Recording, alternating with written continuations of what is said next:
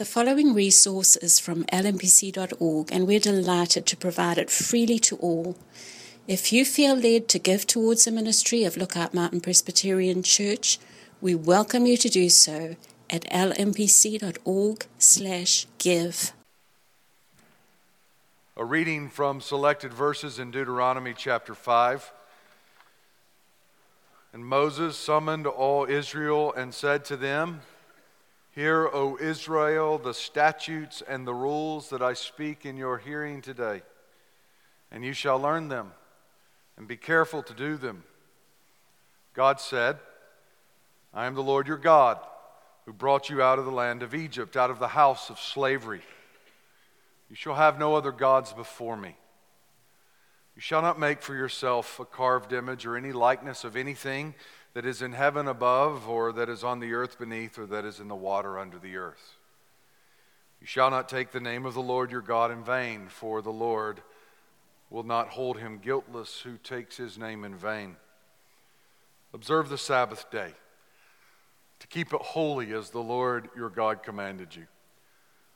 Honor your father and your mother, as the Lord your God commanded you, that your days may be long, that it may go well with you in the land that the Lord your God is giving you. You shall not murder." This is the word of the Lord. Please be seated.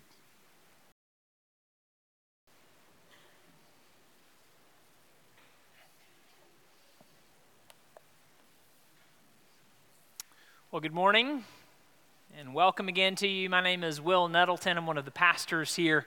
Just want to add my welcome to Brian's. We're really glad that you are with us this morning, especially if you're new. Special welcome to you. If you are new, you're jumping in the middle of a series that we're in. We're in the book of Deuteronomy, and specifically, we are slowing down to look at a selection of verses here in chapter 5 that deal with the 10 Commandments. And this morning, we are coming to what you might call the no-brainer of the commandments, right? Thou shalt not murder. And if you have been with us, perhaps you are even a little bit relieved this morning as we get to this one. Finally, one that I have not broken, right? I may not honor my parents perfectly or keep the Sabbath holy every week, but at least I've never killed anybody. And as you might expect, I come bearing bad news. This commandment, like all of the others, runs far deeper than it appears at first glance. You got a taste of that as we were reciting the Heidelberg Catechism questions on it together. It goes much deeper than simply not murdering. There is something beyond that Jesus unpacks for us. So you can see our outline there in your bulletin. We'll look this morning at the rationale behind the commandment, the meaning of the commandment, Jesus' corrective of our shallow understanding, and then finally the hope of the gospel for those who break this commandment. So let me pause and we will pray, and we'll ask the Holy Spirit to bless our time together in God's word. Let's pray together. Oh Lord, we know that we do not live by bread alone, but by every word that comes from your mouth. We know too that your words are not empty words. They are our very life.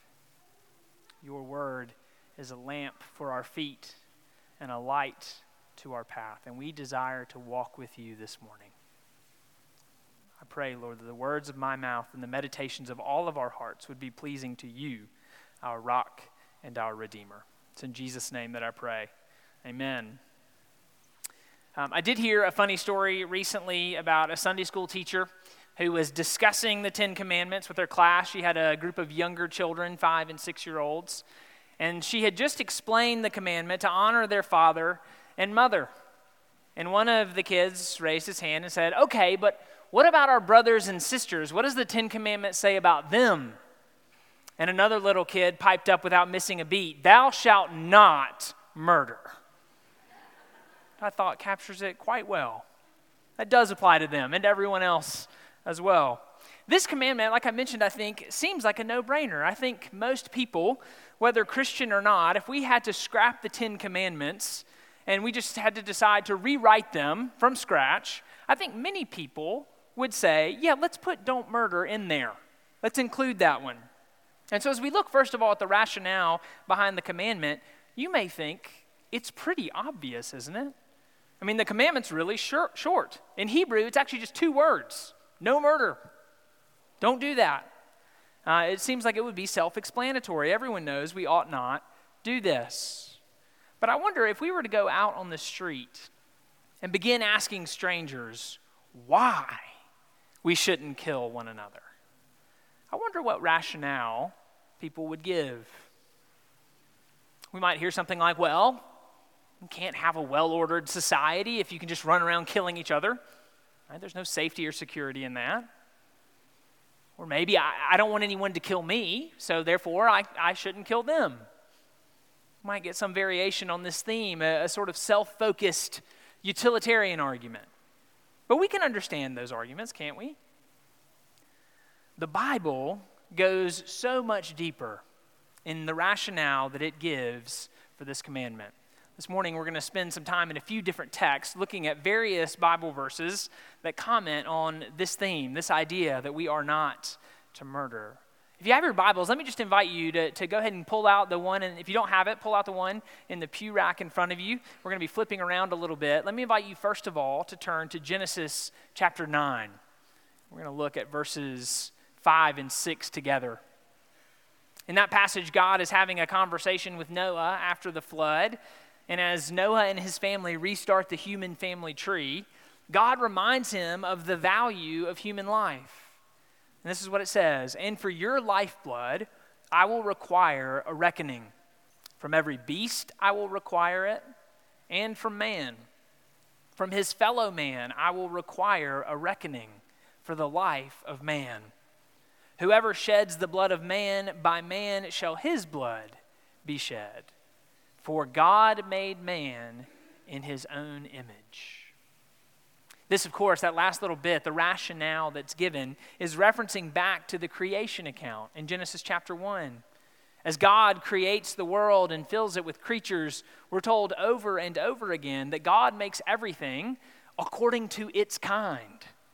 So Genesis 1:25 says, "And God made the beasts of the earth according to their kinds, and the livestock according to their kinds, and everything that creeps on the ground according to its kind."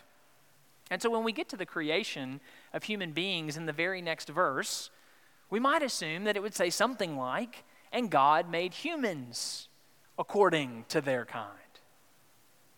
But it does not say that. This is what Genesis 1:26 and 27 says. "Then God said, 'Let us make man in our image, after our likeness.'" So God created man in his own image. In the image of God, he created him. Male and female, he created them. Every other creature is made according to their own kind. Humanity alone is made according to God's kind, after his likeness. Notice, too, how different the creation of human beings is to that of every other creature. Every other creature God makes by speaking. So he says, "Let the waters swarm," and they do with fish. "Let birds fly above the earth," and they do. "Let the earth bring forth living creatures," and they do. But in Genesis chapter 2, verse 7, it tells us that when he formed Adam, he formed the man of the dust from the ground and breathed into his nostrils the breath of life. And man became a living creature.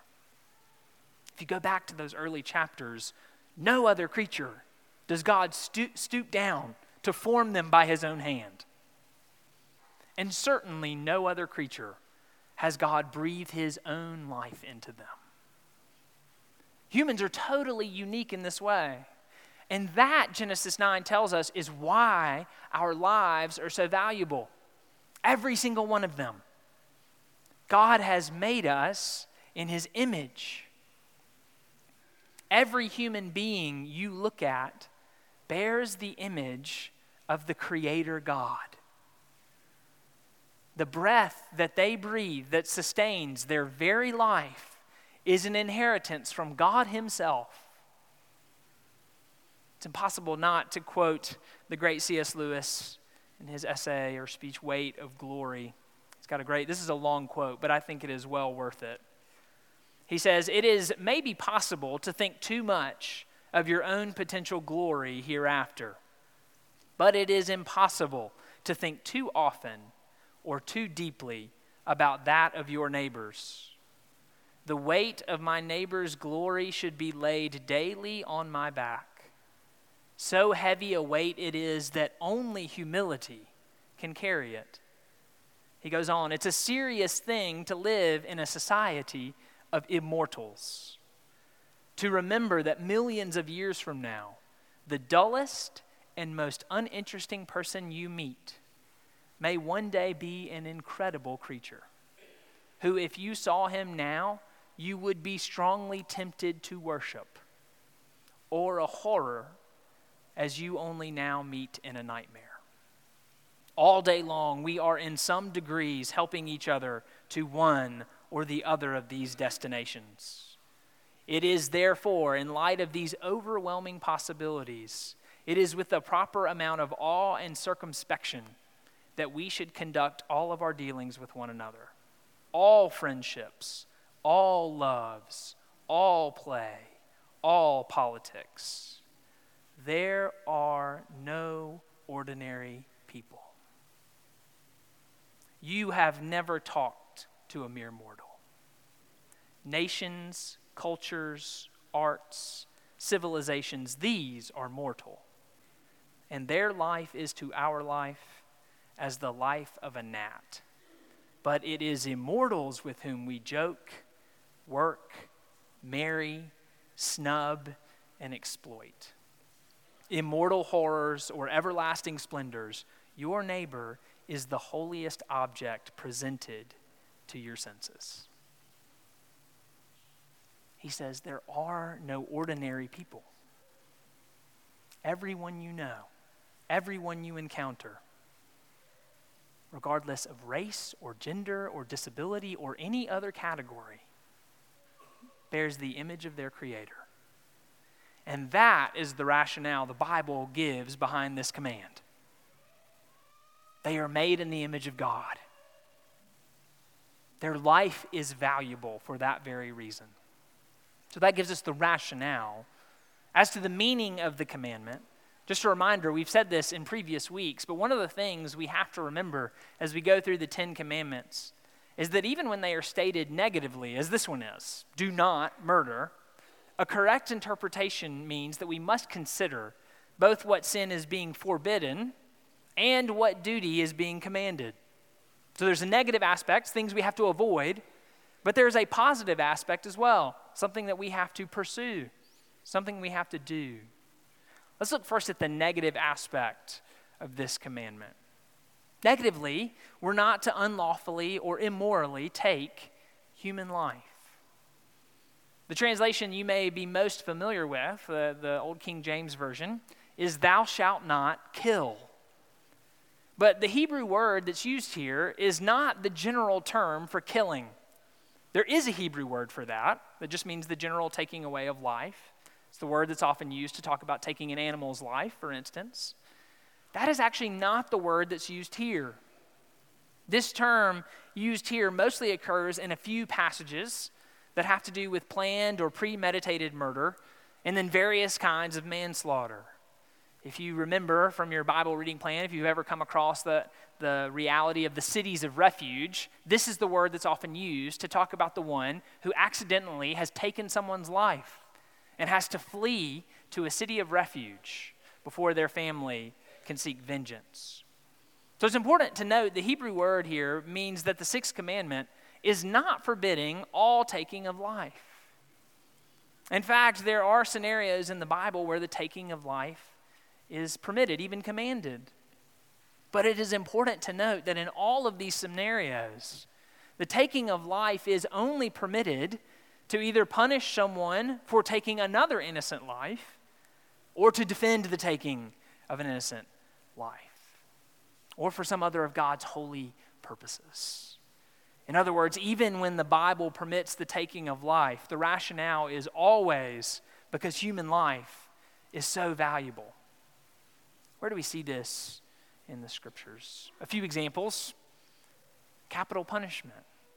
We've already read Genesis 9:6, whoever sheds the blood of man, by man shall his blood be shed. For God made man in his own image.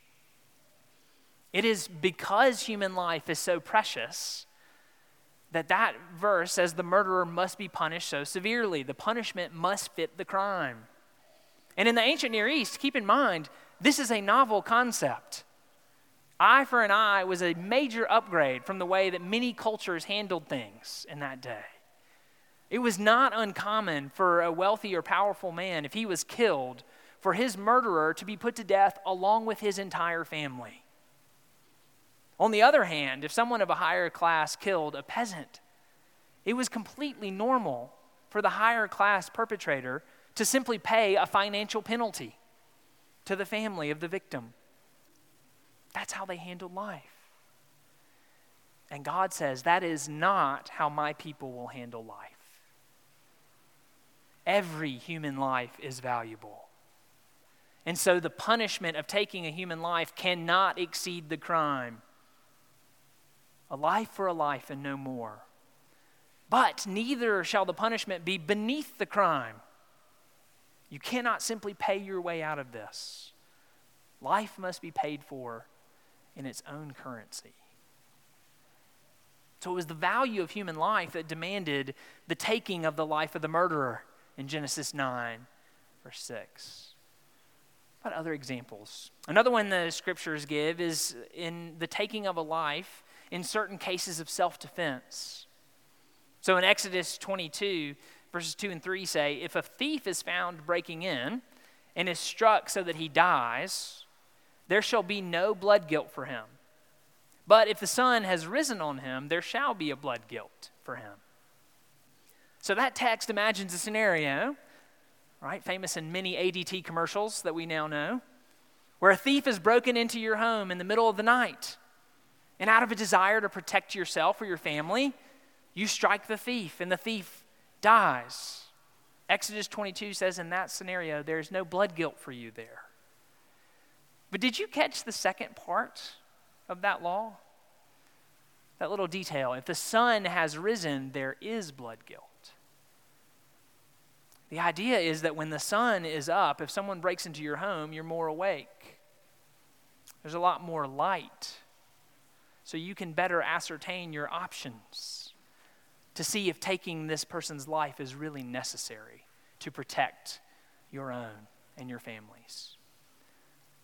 The scriptures say that human life is so precious that taking it even in self-defense is a last resort, and that you ought to be as sure as you can be that it is necessary. The Bible's logic there is that to protect innocent life, your own or others, you must take the life of the intruder. If you have to, so be it. But the intruder's life matters too. Sinner though they are also made in the image of God. So even when the Bible permits the taking of life, the rationale is always placing a high value on the image of God in that person's life. I may leave you with many questions. How does this apply to our current moment? How do we apply these things in our own day? And of course, we can't possibly cover every ethical scenario. But I think it's impossible to think through the implications of this commandment without thinking about suicide. Usually we think of this commandment as being an outward-focused one.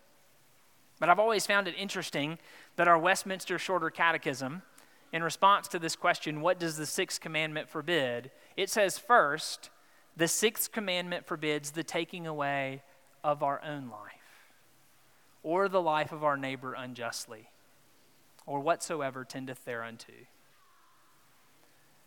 It is impossible to rightly value the lives of others if we do not rightly value our own.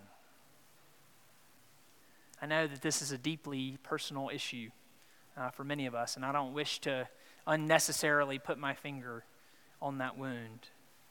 I think it's important for us to say that we don't believe the scriptures teach that suicide is the unforgivable sin. There are traditions that teach that. We disagree with that. but because it is an unjust taking away of the life of an image bearer, it is a violation of this commandment. Perhaps this morning you are here wrestling with whether your life is worth living. You may think that you are worthless. May I say with the utmost respect that the Bible says differently. The God of heaven and earth has made you in his likeness. The scriptures tell us that he knit you together in your mother's womb. That you are fearfully and wonderfully made. That your life has inherent dignity and value. And so if you're here this morning and you feel that that is not true, and I know those words can just wash over you, if you feel that that is not true to the point that you have considered taking your own life, would you please consider asking for help? Your pastors here would consider it a privilege to walk alongside you and the appropriate healthcare professionals through this season. You do not have to walk in this darkness alone. I just mentioned Psalm 139, a passage where David says that God knits us together in our mother's womb. And I think that would be another important application of this commandment. Christians have long argued that abortion is a violation of the sixth commandment. David says God knit him together in his mother's womb. Not something less than him or something that would become him. Him. And so to take that life in the womb is a violation of this commandment. Again, I know that in a room of this size, it is inevitable that abortion is a part of someone's story. And so as I said with suicide, let me say with this is not the unforgivable sin. It is sin. And we have a Savior in Jesus Christ whose blood covers sin for all who turn to him in repentance and faith. You may think, if that is a part of your story, that you are too far gone. The Bible says differently. Grace avails for you as well. There's so much more that could be said about this commandment and what it forbids. We mentioned that it also positively encourages us towards duties, that we are to protect and cherish all human life. What does this commandment require of us? Earlier we recited the Heidelberg Catechism, and I love the point it makes in that last question. If you've got your bulletin in front of you, just flip back to the last question there. Is it enough that we do not murder? No.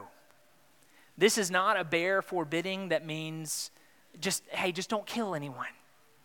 To keep the commandment requires far more of us. We can't just avoid doing harm. We must actively seek the flourishing of human life. We are to reject all actions that lead to death, and we are to actively pursue those things which lead to life, both for ourselves and for others. Listen to what all the Westminster Larger Catechism lists under the duties required in this commandment. Brian is right, it's long. They're a lot longer. Listen to just a few of these. It requires the just defense of lives against violence, patiently bearing the hand of God with quietness of mind and cheerfulness of spirit. It requires the sober use of food, drink, medicine, sleep, labor, and recreations. It asks us to consider, do we eat and drink in a way that leads to life? It goes on, charitable thoughts, love, compassion, meekness, gentleness, and kindness, peaceable, mild, and courteous speeches and behavior. Are our comments online leading to life? It goes on, forbearance, readiness to be reconciled, patient bearing and forgiving of injuries, and returning good for evil, comforting and supporting the distressed, and protecting and defending the innocent. Anyone else getting a little concerned about their batting average on this one? I am. Now you may be sitting there thinking, where are they getting all of that? 2 words, thou shalt not murder, no murder. And they are getting that from Jesus. Jesus, in his Sermon on the Mount in Matthew chapter 5, teaches us that murder flows from murderous hearts. Listen to this from Matthew chapter 5, starting in verse 21. You have heard that it was said to those of old, you shall not murder, and whoever murders will be liable to judgment. But I say to you that everyone who is angry with his brother will be liable to judgment. Whoever insults his brother will be liable to the council, and whoever says, you fool, will be liable to the hell of fire. What is Jesus' point? His point is, murder flows from murderous hearts. Murder might be the fruit, but anger and bitterness and indifference are the seeds. Jesus takes the commandment deeper, and he shows us that every time we flood with anger at someone who cuts us off in traffic, every time we nurse a grudge and refuse to reconcile with a friend, every time we angrily call a friend or a loved one a name, that we have broken this commandment because the seed of murder has been planted in our hearts, which makes all of us murderers. That's what 1 John 3:15 says. Everyone who hates his brother is a murderer. And you know that no murderer has eternal life abiding in him. Well, what hope do we have then? If we cannot even keep this one, what hope do we have? And the next verse in 1 John 3 tells us, by this we know love, that he, that is Jesus, laid down his life for us. And we ought to lay down our lives for the brothers. This is the hope of the gospel for those who break this commandment, meaning all of us. Our only hope is in Jesus, the one who gave himself over to a sham of a trial, who was convicted for crimes he did not commit, and was murdered,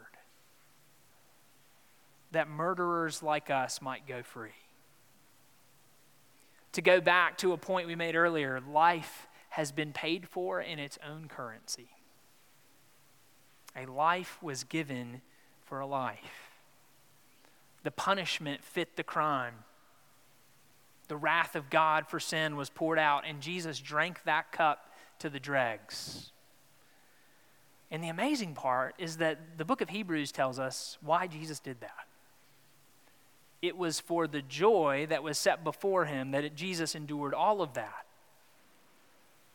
Tim Keller pointed this out in a sermon years ago, and I've never gotten over it. Think about that verse. What was the joy that was set before Jesus? What did he not have before he went to the cross? He didn't have you. He didn't have me. That was why he went, to redeem us. We were the joy that was set before him, and he endured it, despising the shame. Jesus was murdered so that murderers like us can go free. Friends, let us marvel at the life of Jesus given freely for us.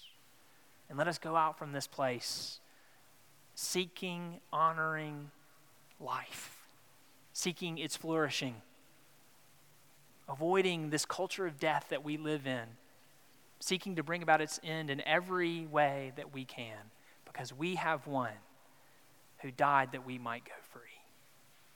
Amen. Let me pray for us. Father, we thank you for the gift of your Son, that Jesus has set us free.